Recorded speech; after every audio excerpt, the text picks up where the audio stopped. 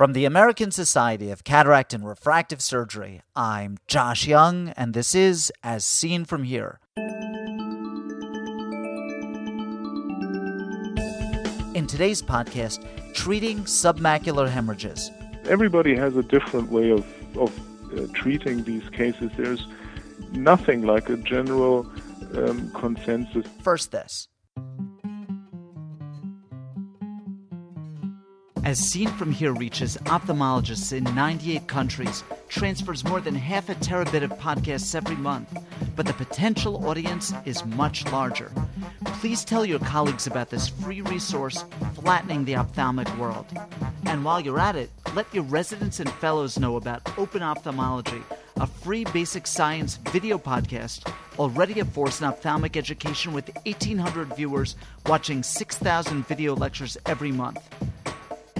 Information wants to be free. Help me give it away. Here's a truism. The greater the number of therapeutic choices, the less effective any particular therapy is. The number of extant therapies for submacular hemorrhage speaks to the difficulty of treating this condition, both acutely and over the long term. Jost Hillenkamp recognizes this and introduces us to a combination of medication and surgery designed to address some of the shortcomings of older techniques. And I'm happy to welcome Dr. Hillenkamp to As Seen From Here today. What is the typical etiology of submacular hemorrhage in clinical practice? Well, the most frequent cause of acute submacular hemorrhage, especially in elderly patients, is neovascular AMD.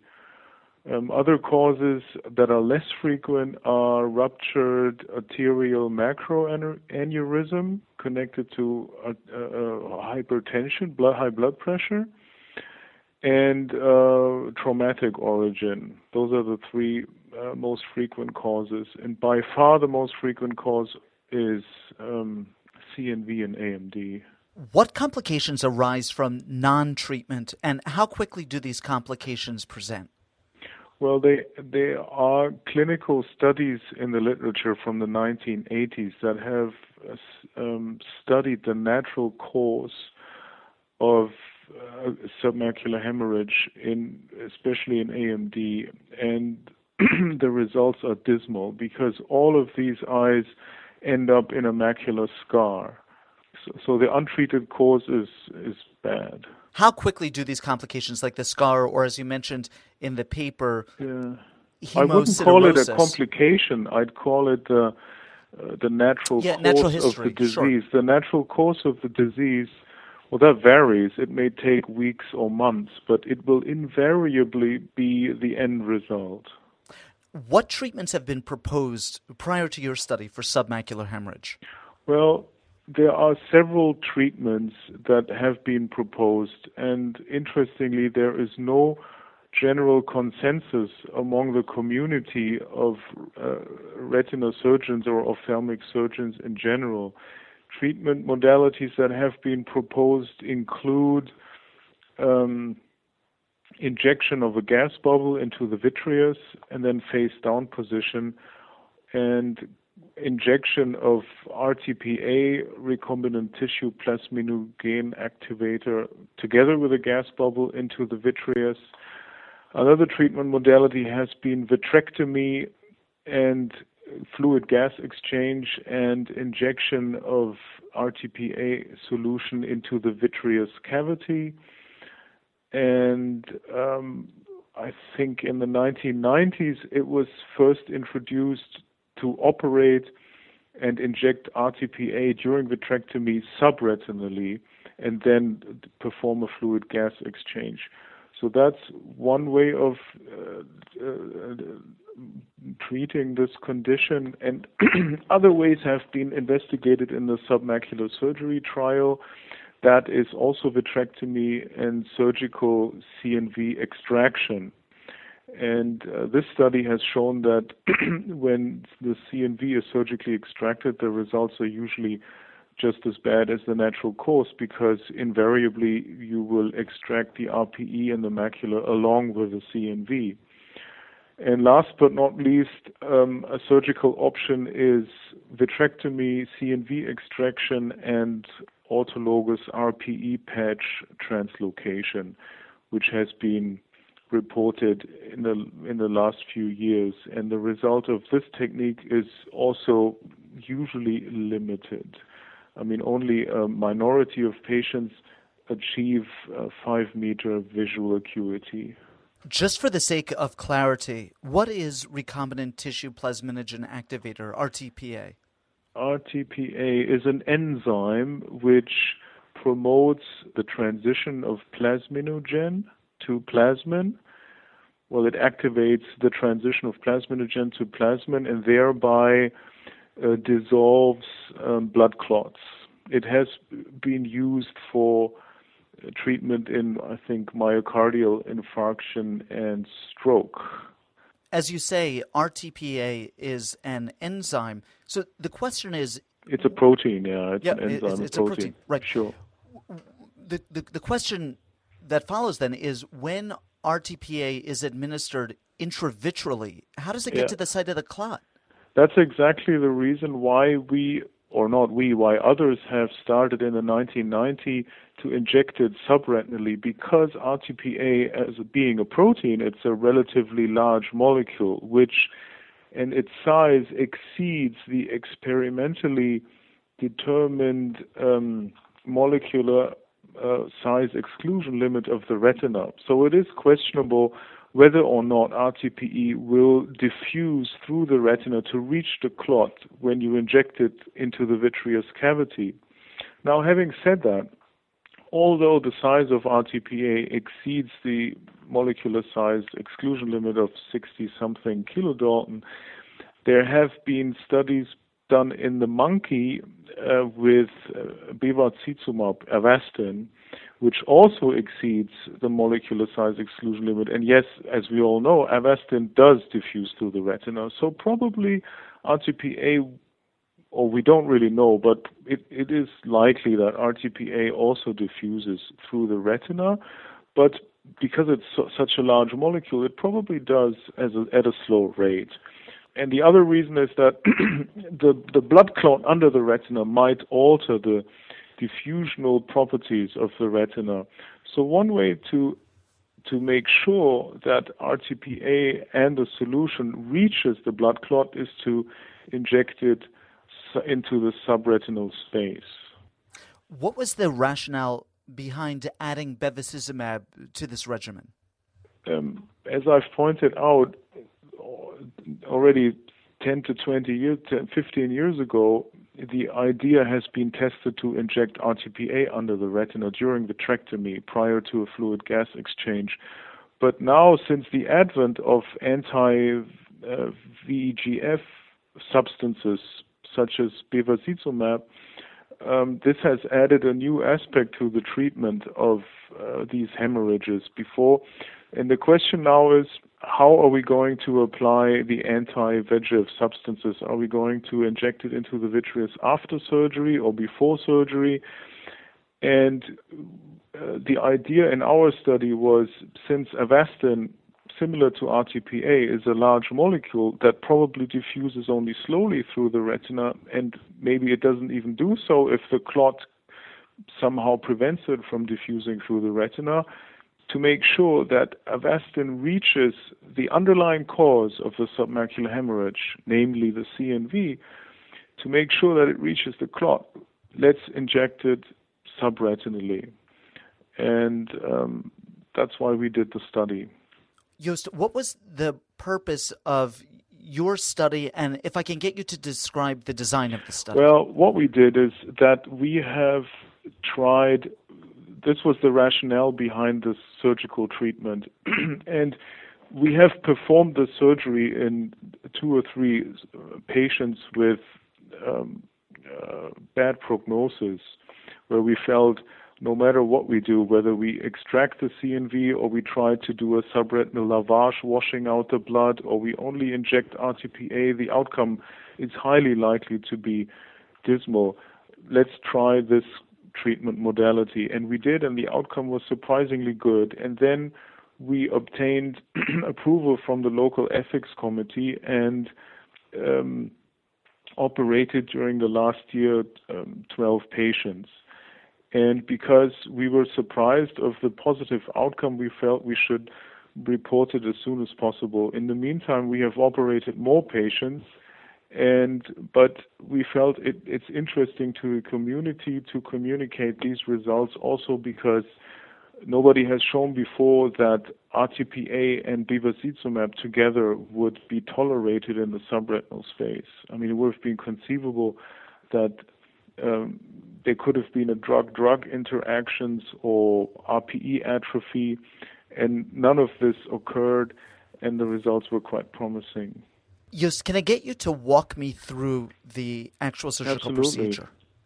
The procedure itself is actually technically not difficult. We performed a standard 20-gauge vitrectomy, although you could also do it as a sutureless vitrectomy. We operated concomitantly the lens in standard phaco surgery in all patients because all of these patients, or the majority of these patients, are elderly people who will not want to be operated on repeatedly. So most of the surgeries were combined with phaco. But the vitrectomy itself is straightforward, 20-gauge vitrectomy, 3 ports, induction of a posterior vitreous detachment, and then we punctured the retina somewhere away from the fovea, obviously, with a 27-gauge Teflon cannula and injected into the subretinal space a bubble of fluid. And firstly, we injected 0.05 milliliters of the RTPA solution, which contains 10 micrograms of RTPA, dissolved in 0.05 milliliters of BSS. And then we repunctured the retina at the same spot and injected 0.05 milliliters, which contains 1.25 milligrams of bevacizumab, also in the subretinal space. And it's a total volume of 0.1 milliliters, which is quite a lot, and it leads to a dome-shaped elevation of the retina. So care has to be taken to slowly inject, but interestingly, there's no reflux from the injection site, and the solution it dissolves the blood clot, and I think that is one of the reasons why the operation worked well in shifting the blood to the side, because the blood clot gets liquefied and dissolved by the BSS solution, and then the gas bubble can shift it to the side, can displace the hemorrhage. What were your results? What were your findings? Our findings were that, as I said, in our article we have reported the first 12 patients. In the meantime, we have operated 24 patients, and in the great majority of patients, the operation was successful in the sense that the blood clot was completely dissolved and had disappeared at the follow-up visit 4 weeks after the operation. It almost always works, and surprisingly, we have also operated 3 or 4 patients with large hemorrhage that extend beyond the arcades and which are quite prominent.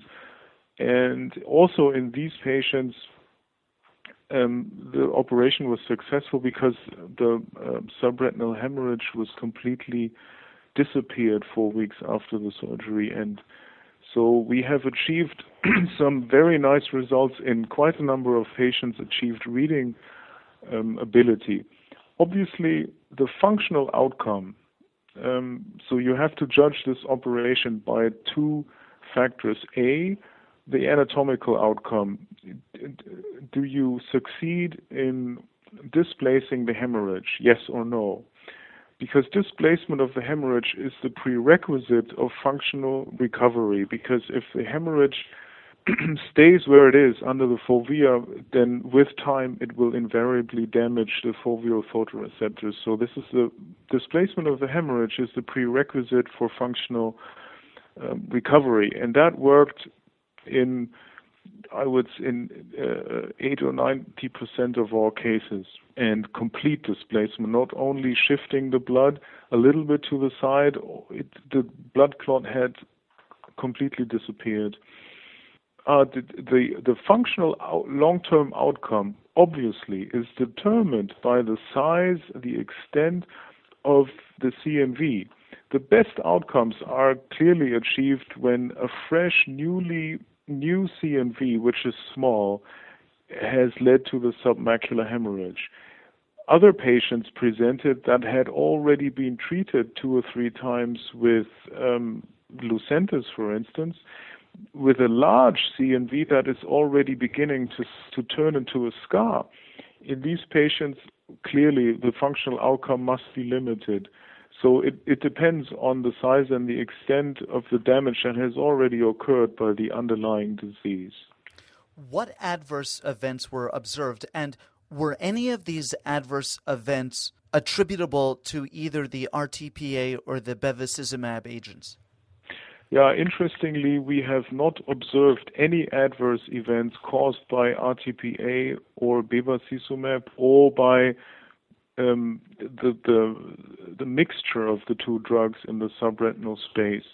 So we were relieved that we did not find at 4 weeks follow-up any signs of RPE atrophy or retinal damage. I mean, the favorable functional results suggest that the retina and the RPE tolerate the injection of both drugs together in the subretinal space. It's not approved, but it's highly unlikely that there is a toxic effect. Otherwise, our results would not have been as good as they are. There are adverse events, however, related to the surgical procedure. It has to be taken care not to inadvertently puncture RPE detachment. So during surgery, when there is a submacular hemorrhage, then I would recommend to puncture the retina somewhat at the margin of the macula, where you can clearly see that there is blood under the retina but no RPE detachment, because the submacular hemorrhage looks brighter than, and where there is an RPE detachment, it will be dark because the RPE shades the light. So that's one. It happened to us once that we punctured an RPE detachment, which of course leads to an RPE rip. Another possible adverse events are related to vitrectomy, such as retinal detachment. Then macular hemorrhages might recur, especially when patients are on systemic anticoagulation. For those patients who obtained a functional benefit, how do you distinguish the visual improvement attributable to the retinal surgery from the improvement attributable to the cataract extraction, which was performed at the same time? I can't clearly tell the difference, but the first 12 patients that we operated, all of them had relatively clear lenses. I mean, age-related normal lenses. We mainly removed the lens because we felt that at their age they would not want to be reoperated again. And we know that vitrectomy accelerates the progression of cataract formation. But as I remember, none of the patients had advanced cataract. So I think the contribution of the cataract surgery to the overall functional improvement is more or less negligible. Clearly, in this condition, there's the risk of recurrence. How did the recurrence rate in your study group compare with the rates reported in previous studies?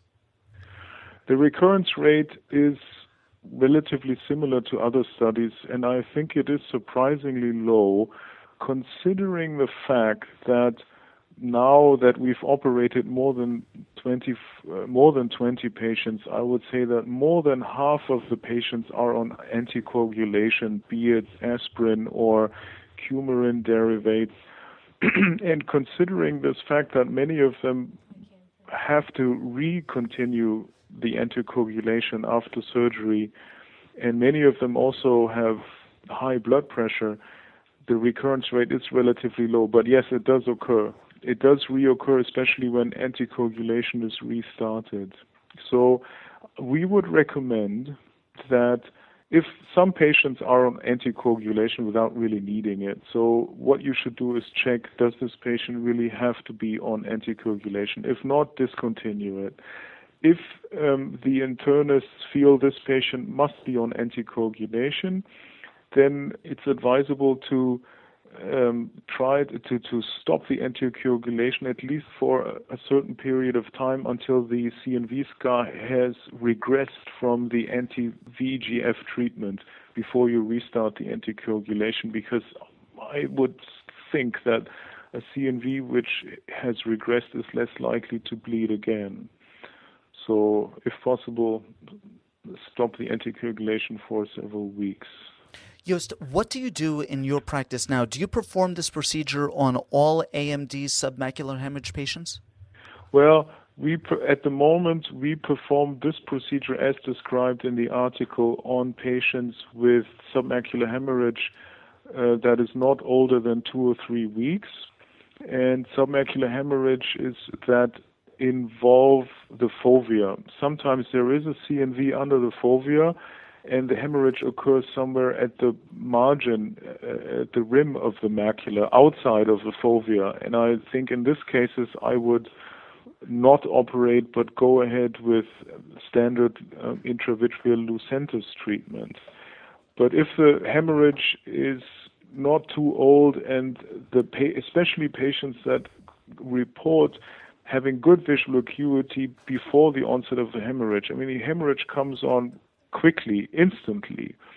And I ask the patients, how was your visual acuity before this hemorrhage occurs? And if the hemorrhage the history of the hemorrhage is less than 2 weeks, and the patient tells me, I've been able to read the newspaper before this hemorrhage occurs, then I think this is a good candidate.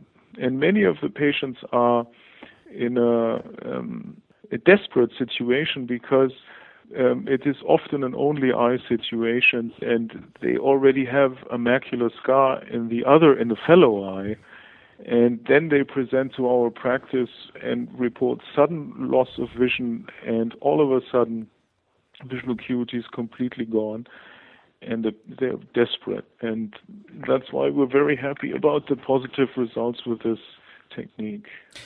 How late after the onset of the hemorrhage does this procedure remain a viable option? That's difficult to say. I can't really answer these questions from having operated 20-something patients, but I would say at least up to 2 weeks. But that's not really a problem in clinical practice, because most patients will come to see an eye doctor much sooner than 2 weeks. From my judgment, there are patients with AMD patients with acute submacular hemorrhage with rather small hemorrhages. Let's say the hemorrhage is 1 to 2 disc diameter size. In these patients, I am not sure whether these patients need surgery at all, but in a small hemorrhage, the hemorrhage might reabsorb and dissolve with Lucentis treatment, intravitreal Lucentis injections only, without surgery. They do very well with this surgery, with the procedure that I've described, but I'm not sure whether patients with small hemorrhages need a surgery at all. Now, on the other hand, there are patients with very large hemorrhages that extend beyond the temporal arcades and prominent hemorrhages. And in these patients, I have been surprised that this technique led to good results. And I think that one should absolutely try this technique, with or without Avastin, but subretinal injection of RTPA followed by fluid gas exchange, because all other surgical treatment options pretty definitely leads to rather limited results. For instance, subretinal lavage of the hemorrhage and CNV extraction with or without patch transplantation. And If you perform the surgery that we have described with subretinal RTPA injection, and in case your patient returns after 3 weeks, once the gas bubble has dissolved and you find, okay, the surgery failed, the hemorrhage is still there, then all other surgical options such as CNV extraction with or without RPE patch are still an option, and you can still do it. But I think it is absolutely worth a try to discontinue the anticoagulation if possible, perform this surgery and inject SF6 gas, which dissolves quicker than C2F6 or C3F8. And after 2 or 3 weeks, you will know is the surgery a success or not.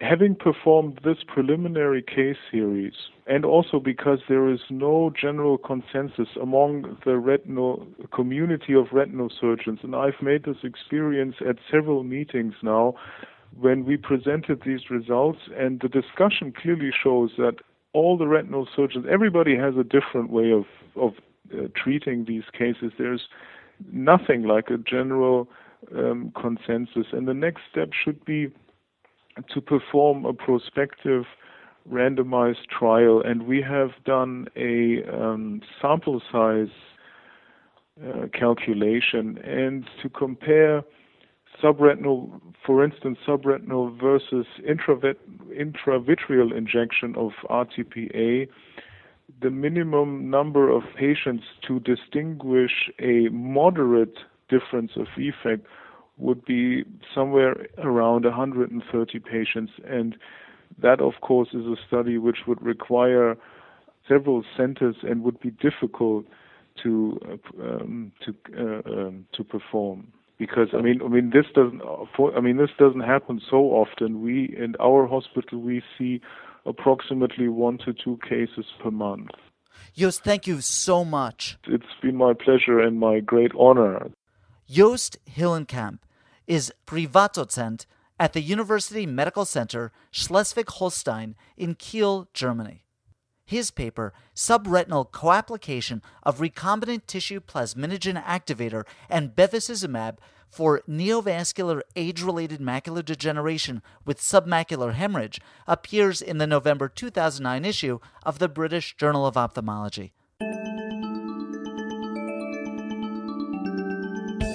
Ask questions of Dr. Hillenkamp or any of our previous guests, or make a comment about any of the topics we've discussed. These interviews are meant to be the start of a conversation in which you participate. Write to me with your questions or comments at jyoungmd@gmail.com. As Seen From Here is a production of the American Society of Cataract and Refractive Surgery. Be a part of the next podcast. I'm Josh Young.